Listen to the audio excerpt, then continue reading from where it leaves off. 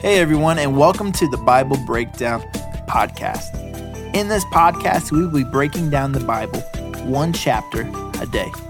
Whether you are a new believer or have been following Christ for a while, we believe that you will learn something new and fresh every single day.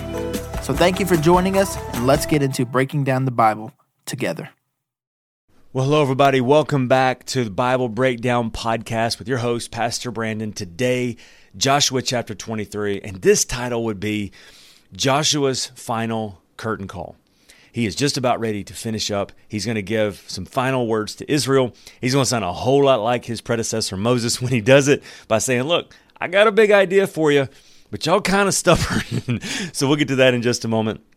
But as always, if you like what we're doing here, make sure you like, share, and subscribe this on the YouTubes. I am seeing that about 60% of you guys who watch these are not subscribed to our channel, so please subscribe to our channel. It really does help us on our road to 1,000 so that it releases some more stuff that YouTube will do for us. We want to do some interviews and some different things. That helps us get there. Also, if you are listening to this podcast, you are my favorite. I love you so much. Make sure you are leaving us a 5-star review. Also, follow us on whatever app, channel, whatever it is you're listening to. That also helps us get the word out. Don't forget to go to our Facebook group at the Bible Breakdown Discussion where we dig in a little bit deeper. Man, the more we dig, the more we find. And there's some amazing stuff coming out in those devotions. I can't wait for it, and it's going to be awesome, all right? Well, while you're getting your Bible out, get your New Living Translation, chapter 23 of Joshua. Get your coffee cup ready to go. I want to remind you that the journey is almost complete for Joshua. It's just now beginning for the nation of Israel, but they've crossed over the Jordan River. They went and they've conquered all of these belligerent nations and all the different things. And then they had that hard job. You remember all those really hard words to pronounce of those different places, and they were dividing up the land, and they had to go from there and finish dividing it all up and all that kind of stuff. They get all that. And then as we saw yesterday, they were finally going to that place where they were able to say goodbye to those tribes that really their families were waiting for them on the other side of the Jordan. So they did that. Well, now Joshua, he's like about 110 years old, which is old for our standards. Is really old for their standards back then. Like, he has lived a very long time. He was 80 when they got started with all this. Now he's 110. Joker needs to retire. He's just about done, and he wants to go and he wants to talk to the nation of Israel before he dies, because he's going to pass this off to the next generation, much like his predecessor and mentor Moses. So we're going to read these words that he has to say and see what God's word will say to us on this final curtain call for this great man, Joshua. And once again, it blows my mind. Think about this. Joshua was born a slave. He sees God do these amazing things. He's one of the only two people alive left at this time that saw the Red Sea part. Then for 40 years, he wandered in the wilderness with the nation of Israel. Then he got to see them take this promised land that they've been waiting for. He has seen it all. And now he's getting ready to hand over the reins. So here we go. This great man of God says this in verse 1. The years passed, and the Lord had given the people of Israel rest from all their enemies. Joshua was now very old, and he called together all the elders, leaders, judges, and officers of Israel. He said to them, I am now a very old man. Once again, about 110. You have seen everything the Lord your God has done for you during my lifetime. The Lord your God has fought for you and against your enemies. I have allotted to you all your homeland and all the land of the nations yet unconquered, as well as the land of those that we have already conquered, from the Jordan River to the Mediterranean Sea and in the west. This is the land that is yours, for the Lord your God will himself drive out all the people living there.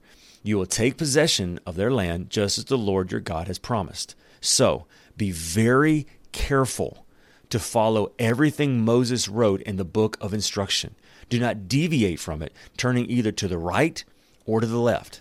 Make sure that you do not associate with the other people still remaining in the land. Do not even mention the names of their gods, much less swear by them or serve them or worship them. Rather, cling tightly to the Lord your God as you have done until now. For the Lord your God has driven out great and powerful nations for you, and no one has yet been able to defeat you. Each one of you will put to flight 1,000 of the enemy, for the Lord your God fights for you, just as he has promised. So be very careful to love the Lord your God.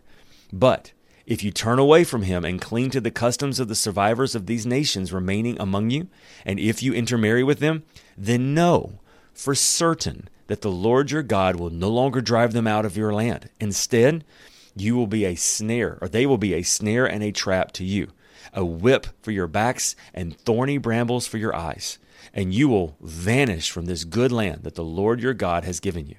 Soon, I will die. I mean, that's really sad. He's like, soon, I'm going to be in the dead. Go in the way of everything on earth. Deep in your hearts, you know that every promise of the Lord your God has come true. Not a single one has failed. But as surely as the Lord your God has given you the good things he promised, he will also bring disaster on you if you disobey him. He will completely destroy you from this good land he has given you. And if you break the covenant of the Lord your God by worshiping and serving other gods, his anger will burn against you, and you will quickly vanish from the good land he has given you. Thanks, Josh. I feel super encouraged. But he's being honest, and he's saying, hey, look at all the great things that God has done for you. And you know what he wants from you? Love him. How do you love him? Doing what he says. And if you look at what he says, it's all common sense. Don't hurt each other. Don't kill each other. Don't cheat on each other. Don't steal from each other. Love one another. Come and visit me 3 times a year at the tabernacle. Let's have dinner together. Let's have fun. So it's like, don't threaten me with a good time. You know what I mean? It's like God is saying, if you will love me, you'll obey me. I got all the good stuff. But if you don't do what I say, I've got to discipline you. I don't want to do that, but it's what I got to do because this is what all my promises are true, including the bad ones. And so Joshua's just saying, don't go there. Just don't go there. Just stay closely, as closely as you can to God and to his word, and everything will be okay. And I love that Joshua he spends most of the time talking about all the good things. Because if you think about it, all the way back in Joshua chapter 1, God told Joshua, he said, don't be afraid. Stay close to my word, meditate on it, and you will be successful in all that you do. And now Joshua is passing off to the next generation. It's almost like I can hear him saying, guys, we've been through a lot the past 25, 30 years. But you know the one thing that's never not worked is that when I've stayed as closely as I can to God's word and do what it says and love him, he always points me in the right direction. And so now I'm begging you to do the same. And I wonder if for some of us, that's what God would say to us today. I wonder if Joshua could sit with us and the Holy Spirit was inspiring him to speak to us, if he would say, hey, I live in a completely different time than you. We do things way different now as opposed to then. But you know what's always worked? When I stay close to God, when I read his word and apply it to my life, I have success. And I wonder if Joshua would say, in your life, you're probably not going to have to go to war with a neighboring tribe that wants to kill you. But you may have to go to war with some things on the inside. You may have to go to war with some addictions, some broken places, some difficult relationships, some unfair criticisms, who knows what. And can I tell you what works? When you stay close to God's word, you love him and you obey him, he always leads you in the right direction. It's good wisdom from a man who has seen it all. And at the end, he still says, it's still all about the goodness of God. Let's pray together today. Father, thank you so much that you are with us and that you are for us. And God, as we are getting ready to wrap up Joshua, thank you, God, for your word. Thank you, God, that your word tells us over and over again. Our job is not to always know the way. Our job is to know the one who does and to follow you. And I pray today you will lead us to victory in our lives as we stay close to you in all things. In Jesus' name we pray. Amen.